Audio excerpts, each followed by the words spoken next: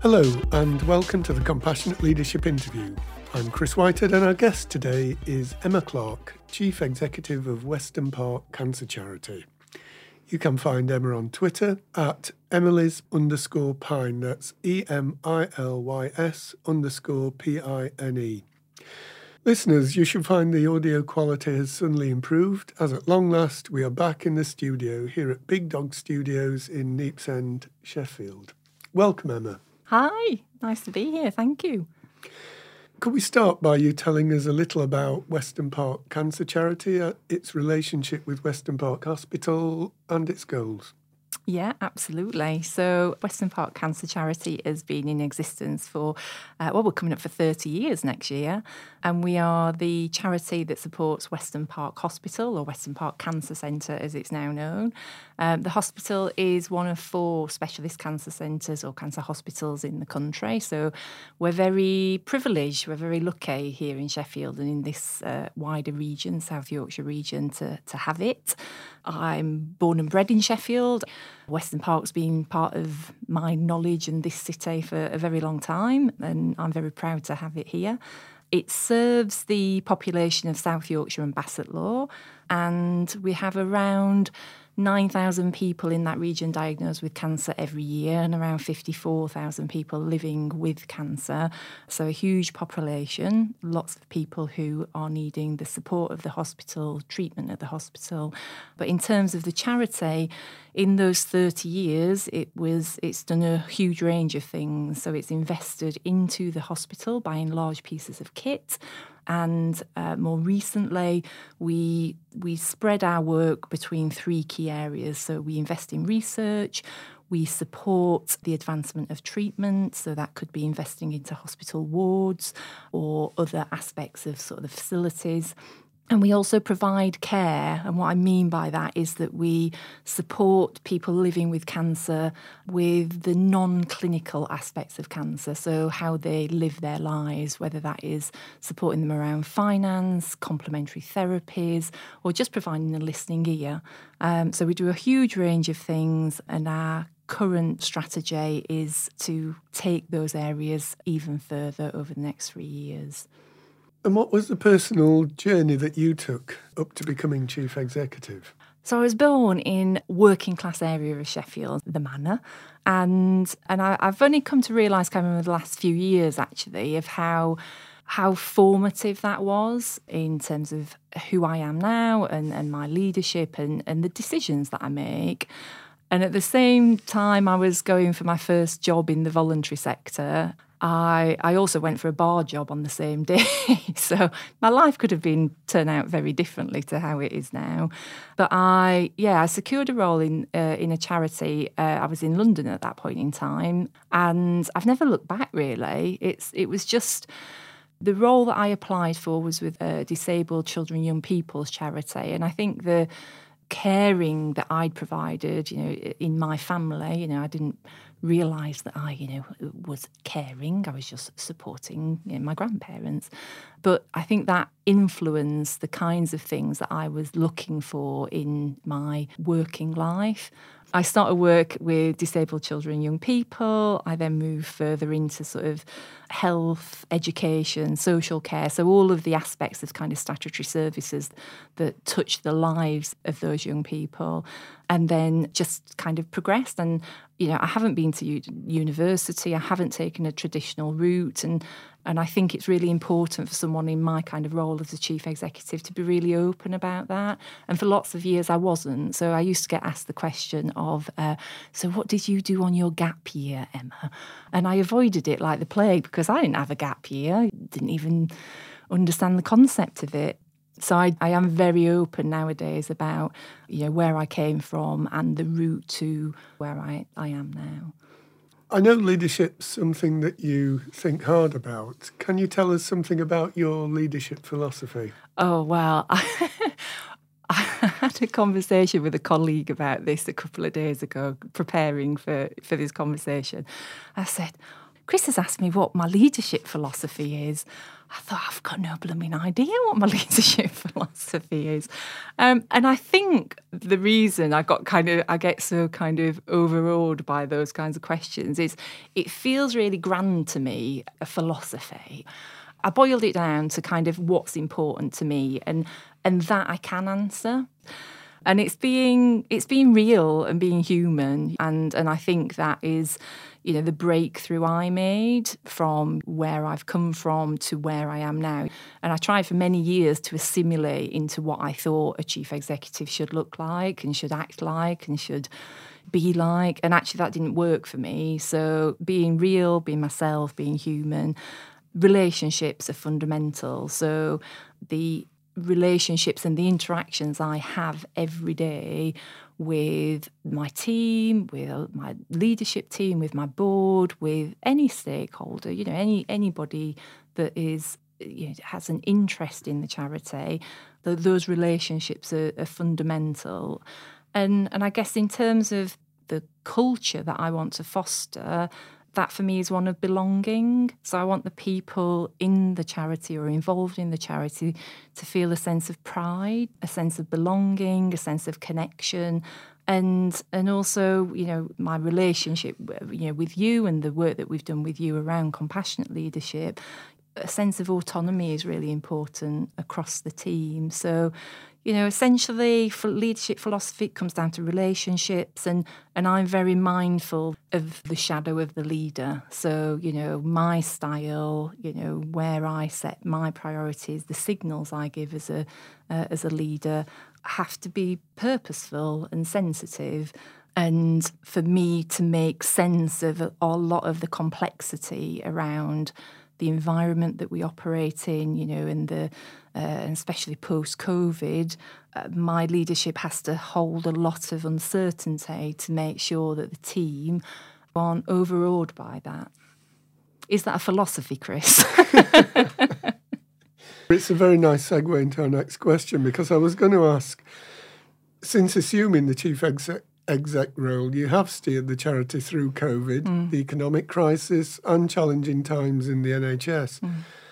How has the intensity of those external events impacted on your role? For me, there was something really, really important, or there is something really important about a crisis, in that it cuts through the noise, and COVID was the ultimate, of crises, if you will. But for me, it crystallised such a lot, and particularly what matters. So it made me realise that actually my moral compass and my values are absolutely essential to the decisions that I make. So when in everyday life there's lots that's in front of us and lots of things that we need to consider, but actually when you're facing such uncertainty and such an important sort of situation as COVID, all of that noise faded away to the really important matters. And I needed to be able to rely on those values. It taught me such a lot. So the intensity of it, what I would say is that looking at situations like that as a marathon and not a sprint, that's one of the main things that I've learned. It also gave me confidence in my leadership style, in because of the values and the priorities that I had. It made me even more, I guess, confident and bolder in those decisions that I was making. So for the charity, COVID reduced our income by 40%. The economic crisis, cost of living crisis that we're in now, means that each pound that is given to the charity, well, there are fewer of them, but also we don't get as much for our pound any longer. So there are still challenges that are faced by the charity, not least, supporting our NHS colleagues and the challenges that the NHS workforce has at the moment. However, I see good people around me. I see a lot of compassion. So no matter how much there are challenges in the voluntary sector, no matter how much there are challenges in the NHS, my leadership needs to amplify the good. It needs to amplify where there is compassion. It needs to amplify the good that people are doing, and for me to help make sense of where there are challenges and there is complexity, and provide a bit of space actually for people to work through those difficulties, and also a healthy dose of optimism, So I think some people can see optimism as a bit naive. There's all of these challenges in front of us, but just because you put on a cheery voice, suddenly that's not going to make it all better, which is true. But actually, if you think about things like appreciative inquiry and the sort of the concept of that, if we look at what we're doing well and we see how can we replicate that, how can we do more of those things, that I think is an important part of what a good leadership can bring to the table. As the chief executive of a charity, you have more stakeholders than most organisations. In particular, you have your trustees to work with. How do you go about brokering a productive working relationship with your trustees? So the biggest learning point for me as a new chief executive was realising that the board wasn't simply a body of people that I needed to report to, but rather they're a group of peers. And I'm very lucky, a group of incredibly experienced people around my board table. And they want to help, they're volunteers essentially. They're giving their time, their expertise for free because they believe in the good of the charity, of what it's there to do. So it's up to me to make the most of that. And as soon as I started seeing the board and my relationship with the board through that lens, the better it got. The relationships formed better. I asked for help more. And it's up to me to let them help. It's up to me to ask questions. It's up to me to encourage constructive challenge. And what I would say is that the relationship with my chair is vital. And every 2 weeks, we go to a local cafe. He has a particular sandwich. I have a particular one. We both have the same things every 2 weeks. And we get through a huge amount in probably about 45, 50 minutes. And I go away feeling lifted, supported, listened to, and that is hugely important, vital to the success of the charity. But equally, I believe that that's what my chair signed up to as well. That's what he wants to do. That's what he wants to give. So that for me, in terms of my lens and the relationship I have with the board is kind of how I approach it. But there's some other aspects that I think are important as well. And one of them is it's not just me and the board, it's the whole organisation and the board. So it's up to me to make sure that the board of trustees isn't some kind of, mythical beast, that actually they're real people and that the team have access to those real people and that there are relationships that can be built between the leadership team and the wider charity team. So we have team meetings, we do training together, we have away days, we have walks in the park where our trustees join us, and I want someone who's in a new junior position in the charity to feel like the board is just as accessible to them as it is to me. And I guess the other aspect I would say, and the advice that I would give, is to put in time and energy into the relationships, but also to the succession planning. So just like you would with any key person within an organisation, that succession planning is just as important on the board as well. You've done some work recently with Sarah Markham of Calm in a Box. Can you tell us a little about that? Yeah, I really enjoyed this.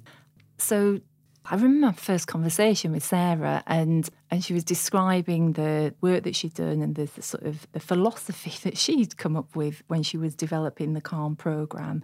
And what I described to her was that charity was coming out of COVID. We had all worked at home, in our back bedrooms or dining room tables or whatever it may be for a very long time. But we were just about to go into winter, and I kind of knew and had the sense that that was going to be a long, hard winter for lots of reasons, for lots of different people in the team. So, we'd been hybrid working for a long time. We'd lost connection in lots of ways. The impact of COVID on people's well-being was noticeable. People had lived with uncertainty for such a long time. People had lost their usual routines and rituals and just lost normality. So Sarah and I kind of almost came up with a bit of a visualisation, which was the Calm programme would take the team through winter until the daffodils came up. And that's exactly what we did. So the Calm sessions, we had 4 of them, and the Calm model breaks down into the C is for connect with me, and that is all about relationships. The A is all of me matters, and that is very much around self, understanding oneself, understanding others in your team. The L is let me rest, so starting to understand energy management. And then the M goes into sort of a motivational kind of next steps piece of work. And that's very much individual led. So what motivates me as an individual? How do I create more of that? And what is the action that I need to take next to create more of that in my day-to-day life, day-to-day work? I was really impressed by all the thinking that had gone into the development of that programme. And we did a survey a survey was done by Sarah right at the start, anonymous survey. And what really struck me was we scored really highly on lots of areas, about people's sort of how much they love the charity, that they would recommend working at the charity to, other people, all that kind of stuff. But where we didn't score particularly well was around being able to take a break and a rest. And for people who work in the voluntary sector, that can often be associated with guilt, because actually I'm here to make a difference, and therefore I should always be making a difference. And if I take a break from making a difference, then I'm letting people down, myself, my team, our donors, the people who are there to support. So we've worked hard in the charity to normalise rest and taking a break. I'm not saying we're perfect at it. I'm far from perfect at it. But we at least continue to have those conversations with each other about what that means and how we deal with the potential guilt that we feel around that. What do you consider your greatest work-related achievement to date? Well, I asked my husband this. Well, I was wondering whether it was a bit of a memory test, whether he's been listening over the years. But he reeled off a few things, and I was like, oh, no, that doesn't feel quite right. And yeah, I'm proud of that. But when I really boiled it down, the main thing that comes to mind is navigating through COVID. So it's not necessarily a single achievement, but there's a huge amount I learned about myself during that time. And I'm pleased to say that the charity has come out of the other side of that in relatively good shape. The things that I definitely learned was what really mattered to me, my values, what I cared about, and the decisions that I made flowed from there. But it also reminded me that I needed to look at the world through the lens of the people who were most impacted and who were most marginalised. And actually that takes me right back to my early career, where often, disabled children are the ones that are most marginalised and, impacted by society, essentially. So through COVID, the people we were there to support, people living with cancer, there were people who were newly diagnosed through that period, who were living with fear of going to hospital when hospitals were dealing with people with COVID, people who were in hospitals, poorly in hospital with cancer, who could have no visitors and who were seeing clinical staff in full PPE, people who were living with cancer and at home, and we didn't have a vaccine. And these are the people who, if they caught COVID, well, it would have been life and death for those people. And for people who had a terminal diagnosis and they were at home being asked not to see their families, and they had a time limit on their lives. They had, their time was running out and they weren't with their loved ones. So for me, all of those things meant that the decisions that we took in the charity and the things that we needed to do and the support that we needed to provide, we needed to see it all through the lens, those lenses. So COVID reconfirmed to me what was important, my values, and essentially what my leadership is all about. And I'm proud of that period, not necessarily for me, but for the whole team and what we were able to do and the difference we were able to make. And would you be prepared to disclose your biggest mistake?